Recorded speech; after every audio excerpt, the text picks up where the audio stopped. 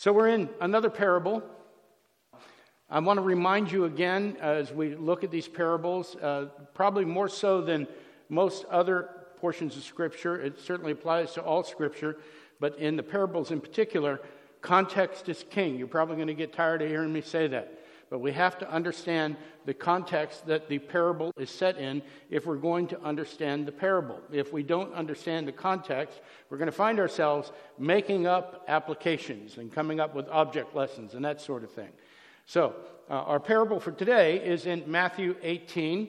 Now, Matthew 18 is widely known as the church discipline chapter, but that's not all that's in Matthew 18. The first half, indeed, deals with church discipline and how to prevent the loss of a member of the community who either needs to repent from some ongoing sin or be excluded. Now, the goal of Matthew 18, that first half, is not to punish people, it's not to exclude them, but to bring them back into fellowship, to bring them to repentance and to restore them to fellowship. The reason that we have either this repent or exclude is because if somebody is involved in habitual sin, and look, I'm not talking about the type of sin that all of us struggle with at some point. We all have some point of tension that we have with sin in our lives. I'm talking about outright blatant rebellion against God. I'm talking about somebody who says, yes, I understand that's a sin, but I'm going to do it anyway. I understand this is an offense to God, but it's time for some me time in my life, and I'm going to do what I like. So that needs to be brought to repentance and restored, or it needs to be excluded from the community. And the reason it needs to be excluded from the community is it's a poison. It's a disease in the community. People see that happening and start saying, well, why can't I do the same thing? If there are no repercussions, why can't I do the same thing? So Matthew 18 is about church discipline and restoration, or the consequences of non-repentance. Our passage today, which is the parable of the unforgiving servant, talks about the danger of allowing personal offense to poison the community in much the same way. Chapter 18 moves from this idea of discipline into the idea of forgiveness. First half is about discipline. Second half is about forgiveness. And here's the setting for the forgiveness part. Jesus just talked about church discipline and repentance. And everybody knows, everybody's aware of the fact that sometimes people repent and there's no change in their behavior. Amen? Sometimes people get into a situation where they say, I'm sorry, and then nothing changes. And so Peter is aware of this, and Peter kind of opens up this thing on church discipline ends up, and Peter's kind of like, well, what about those people that repent and just keep on doing it? What happens there? And we see that in this question that Peter asks in verse 21. Then Peter came up and said to him, to Jesus, Lord, how often will my brother sin against me and I forgive him? As many as 7 times? Now there's some meat to what Peter's doing here. So he's really kind of extending himself a bit. Traditional Jewish teaching, the oral tradition of the elders that was handed down, said that you should forgive somebody as many as 3 times. And if after having forgiven them 3 times, they haven't changed their behavior, well, then there are consequences. And those consequences could be severe as stoning. The Mishnah, which is a commentary and a compendium of the oral traditions, says you only need to do it twice. So Peter wants to know if someone persists, Jesus, we as your followers, people who are trying to emulate you, I know you're a Lord of grace and mercy. I know you're a Lord of truth. So how many times do you say we should forgive them? Should we go 3 times as many as tradition says? I mean, should we really extend ourselves and go 2 to 3 times as many as we've been taught? I mean, how far does this go? It's a perfectly adequate question, and it's perfectly justified. The answer is startling, and it shows up in verse 22. Jesus said to him, I do not say to you 7 times, but 77 times. Now, a little bit of something lost in the translation here. I think the King James Version has actually a better translation that gives us more of the impact of what's being said. The King James says 70 times 7. So this is not Jesus putting a limitation on the amount of forgiveness. This is not Jesus saying, well, start now, okay, Scott, you just offended me, and I'm going to forgive you. You've got 489 left. Okay? This is Jesus saying, the number of times you should forgive is uncountable. Who can practically track the number of times we forgive if we're looking at this huge number? You're saying, so there is no limit to the number of times you forgive. Now, why would Jesus tell Peter something like that? I mean, how far does this go? When do we run out of patience? When do we run out of mercy? When do we run out of grace? Well, what we're going to see is that Peter should go on forgiving because the reality of his own forgiveness should manifest itself in the way Peter forgives other people. Peter's been forgiven a lot. Peter should forgive a lot. And Jesus is going to use this parable of the unforgiving servant to demonstrate this. This title of this sermon is Stories That Change the World, the Unforgiving Servant, part of our ongoing series into parables. Now, the passage rolls out in 3 scenes. In verses 23 through 27, we see the king's forgiveness. In verses 28 through 30, we see the servant's fierceness. And in verse 31 through 35, we see the king's fury. I had to work on that middle one, the fierceness, ferocity, whatever. I needed an F in there, okay? So, and here's a truth that we need to appropriate from this passage. Our forgiveness is the evidence that we have been forgiven. Our forgiveness is the evidence that we have been forgiven. So let's take a look at scene 1, the king's forgiveness. Therefore, the kingdom of heaven... Now, what Jesus is saying, when he talks about the kingdom of heaven, there are all sorts of teachings out there about the kingdom of heaven, the kingdom to come, the kingdom that will be, the kingdom, and so on and so forth. What Jesus is saying is the kingdom of heaven, Jesus is constantly saying, go tell the Pharisees the kingdom of heaven has come near. Go tell the people in the town the kingdom of heaven has come near. He's talking about himself. He's talking about people that are his disciples. He's talking about people that are following him, people that have recognized him as the Messiah, people that are in him. So he's saying, if you're in my kingdom and you want to see what forgiveness looks like, here it is. The kingdom of heaven may be compared to a king who wished to settle accounts with his servants.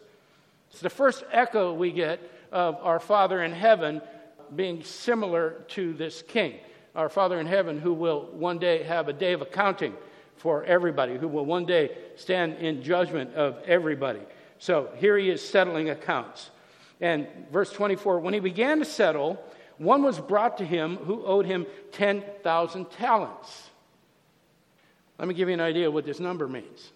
It's kind of hard to translate it into a dollar figure for today, but here it is. It's roughly the equivalent of $3 billion. This servant owes the king the equivalent of $3 billion. He's not a man of means, he's a servant. And he's run up this debt somehow of $3 billion. And verse 25, and since he could not pay,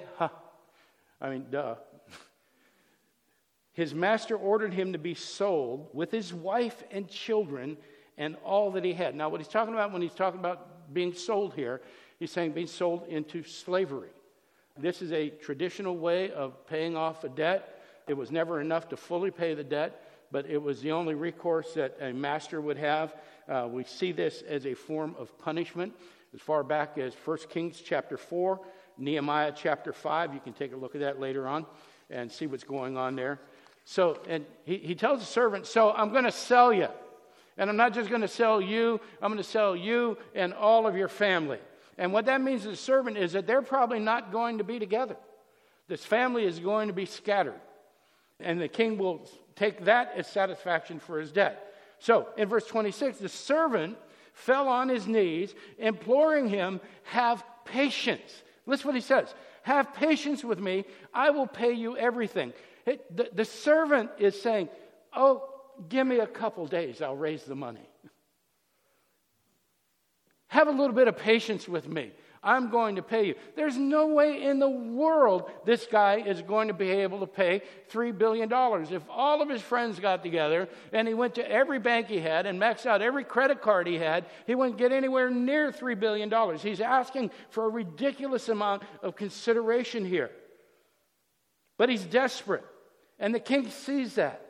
And in verse 27, and out of pity, out of compassion, out of mercy for him, the servant, the wise king knows that the servant can't pay. Look what he does. The master of that servant released him and forgave him the debt. What an incredible amount of compassion. I see how distraught you are. I tell you what I'm going to do. I'm not only going to cancel the debt, I'm going to release you. You can go back to your family. You go back to the community. You can consider yourself paid up. So scene one is in the context of the kingdom of God is like this. And we see this incredibly powerful metaphor for a forgiving God, for a loving God who displays grace towards those who offend him, a loving God who displays mercy towards those who can't pay their debt. It's us, brothers and sisters. Let's take a look at scene two, the servant's fierceness. And this is how the servant reacts. Verse 28. But when that same servant went out, he found one of his fellow servants who owed him 100 denarii. You know how much this is? Using the same factors. It's about $5,000. It's not beyond reason. It's reachable. It's hard, but it could be raised. And so he owed him 100 denarii, and seizing him, he began to choke him, saying, pay what you owe. So his fellow servant fell down and pleaded with him, have patience with me, and I will pay you. He makes the same claim that this mad servant made to the king. The mad servant receives grace. How does he react? Verse 30, he refused, and he went and put him in prison until he should pay the debt. Now listen, when you're in prison in those days, it's nasty. There are rats all over the place. The food was terrible. Sanitation was non-existent. You're usually chained to a wall. Guards would come in and beat you at any time they wanted to. Couldn't see the family. Sometimes you could, but not very often. And the big thing about being in prison is you don't earn any money. So being put in prison over a debt means that the debt never gets paid. You stay in prison for the rest of your life. Puts this guy in prison, and paying is impossible. It's a more severe punishment than being sold into slavery. So the servant shows no compassion in a very small matter, even though he's received incredible grace in a very large matter. That takes us to the king's fury in scene 3, verse 31. When his fellow servants saw what had taken place, they were greatly distressed and went and reported to their master all that had taken place. So his friends go and rat him out. So we saw what happened. We saw what happened between you and the king. We saw what you did with that servant over there. So they go and tell the master. Then his master summoned him and said to him, you wicked servant. Now a judgment is passed on this servant. He's called wicked. He's called evil. And what we see is after receiving this incredible grace, the true nature of the servant rises up inside him, and we find that he's evil. He's godless. The king says, I forgave you all that debt because you pleaded with me. And should not you have had mercy on your fellow servant as I had mercy on you? Now what we see here is that the grace that the king has afforded this servant should have had an impact on the servant. It should have changed him. There should have been some transformation inside the servant that caused him to want to exhibit the type of grace that he received. Should have made him grateful for being set free. There should have been some evidence of change in the servant because of the mercy and grace that was poured out on him. In verse 34, and in anger his master delivered him to the jailers until he should pay all his debt. And again, now he's in the situation that he put the other servant in. He can't pay the debt. I mean, it's $3 billion. He can't pay it anyway. But now there's no hope at all because he can't earn any money. He's absolutely hopeless. Repayment is impossible. The debt remains. And then Jesus kind of wraps all this up with one comment in verse 35. So also my heavenly Father will do to every one of you if you do not forgive your brother from your heart. Servant has received mercy, but he hasn't been transformed. He's not grateful, not appreciative, doesn't recognize the gift the king has offered him, and now, at that point of judgment, he's beyond hope. So those are our three scenes. We've seen the forgiveness of the king. We've seen the fierceness of the servant. Then we've seen the fury of the king. And the clear message that we should get from this little parable is that we should forgive unconditionally. Unconditionally.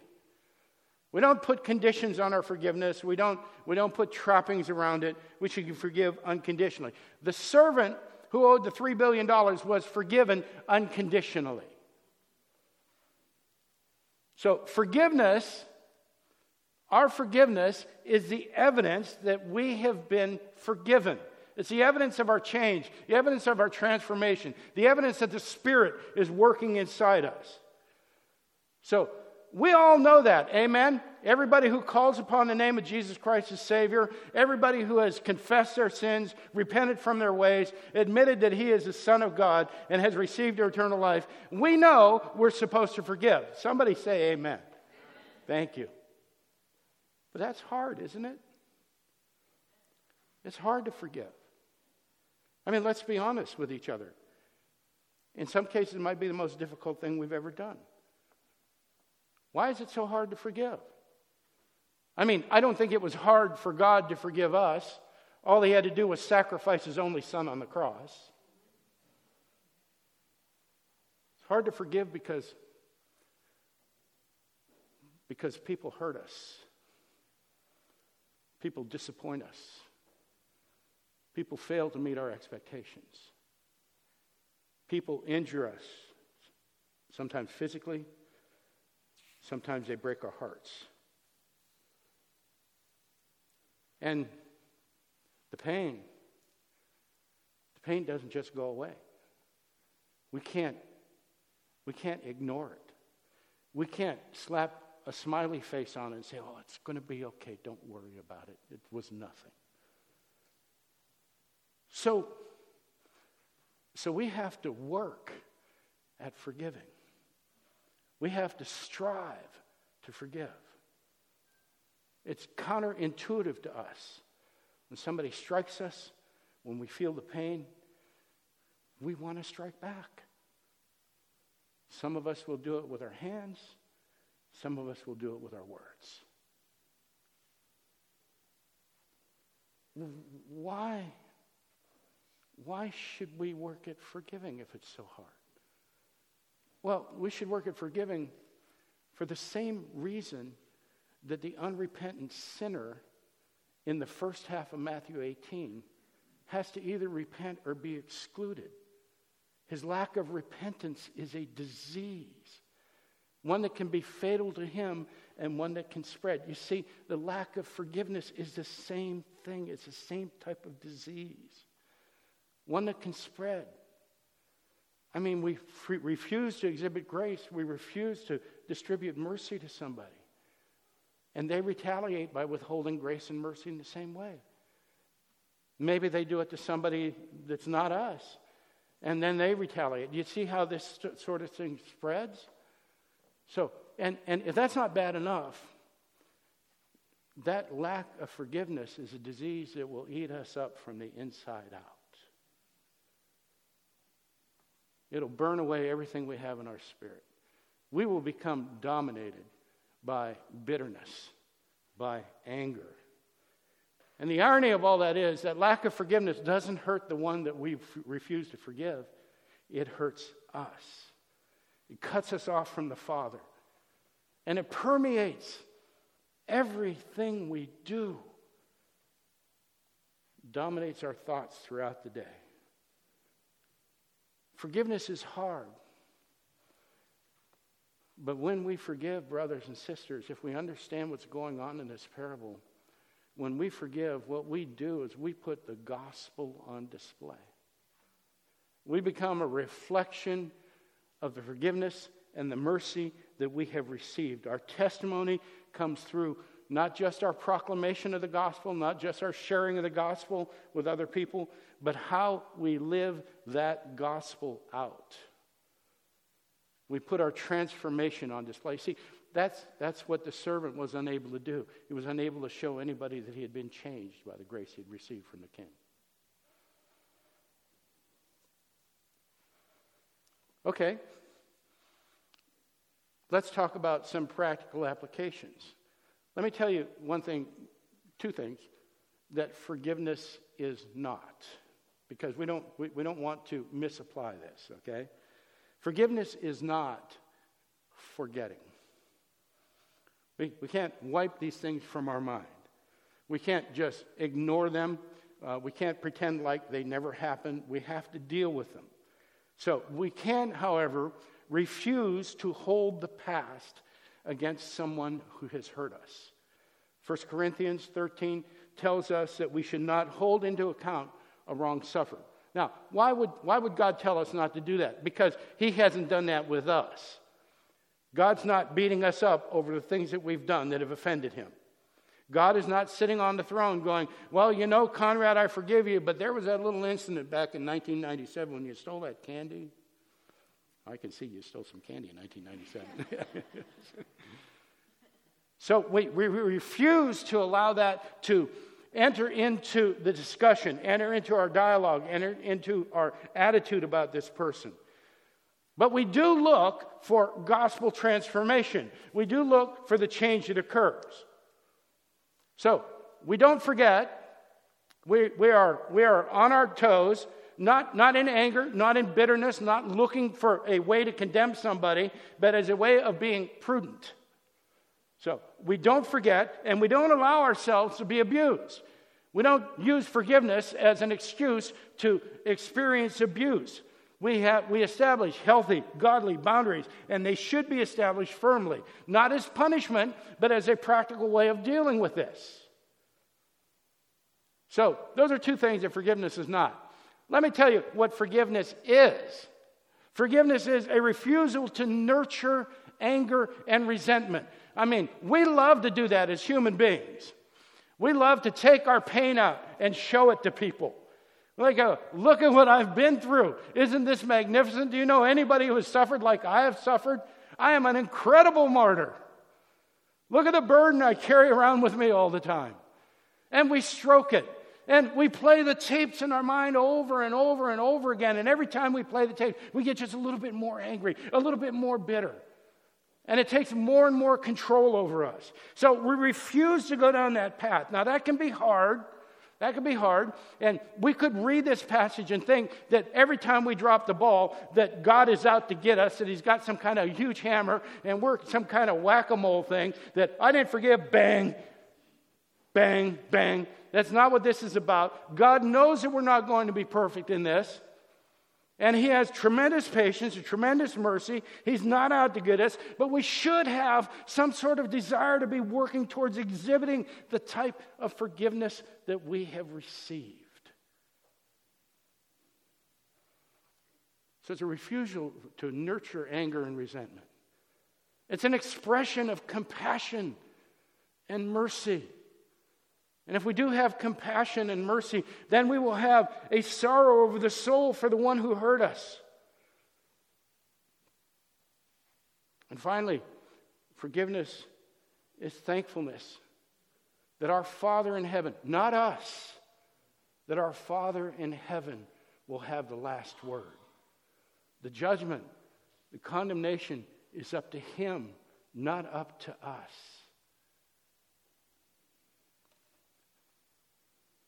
Finally, everything we do should be infused with love, should be infused with mercy and grace, and we should forgive.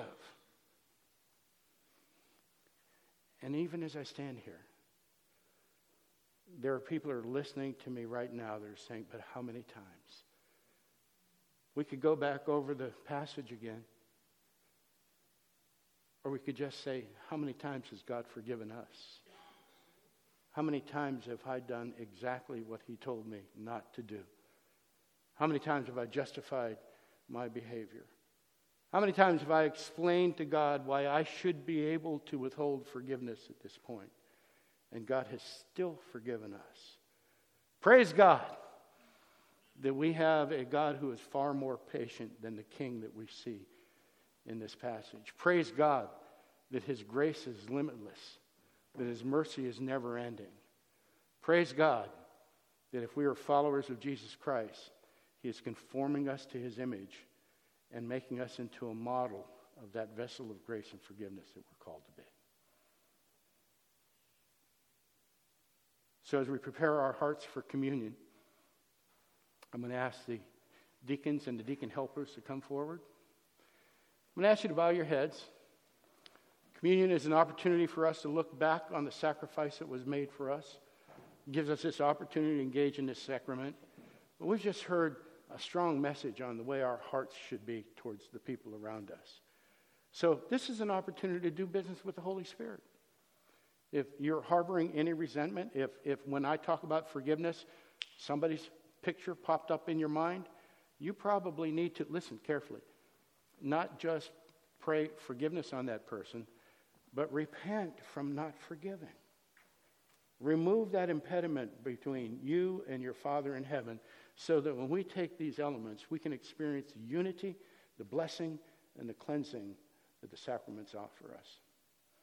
I'm going to give you a few minutes to do that, and then we'll distribute. We'll take the bread together, and then we'll distribute the juice, and we'll take that together.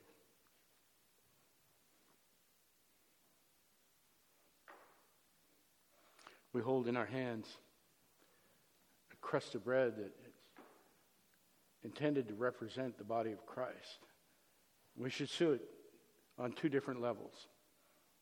Number one, on the level that it represents the body that was tortured, nailed to a cross for us, so that He could take on our sins, so that we might be able to enter into this moment that remembers the sacrifice. But we also see the body of Christ. He's the head, we're the body. We also see the unity, the union that we have in Jesus Christ. The sacrifice made that possible. So when He says, take and eat, what He's saying is, become part of me. Recognize that you and I and the Father are one. Recognize that you're one with each other. And recognize the fact that this body that was offered up as a sacrifice has allowed this to happen. Take and eat.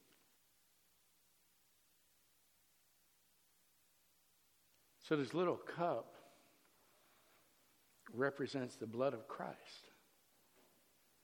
You see, the blood of Christ, that shed blood, kind of looks back to the Old Testament sacrifice. But the Old Testament sacrifices were a pale imitation of what was to come. Through the Old Testament, we recognize that the shedding of blood has to occur in order for the atonement to occur. When Jesus comes, fully man, fully God, He sheds His blood to atone for our sins. The blood of God that cleanses us, that restores us, that reconciles us to the Father. The blood that makes the union that we're talking about possible. Take and drink.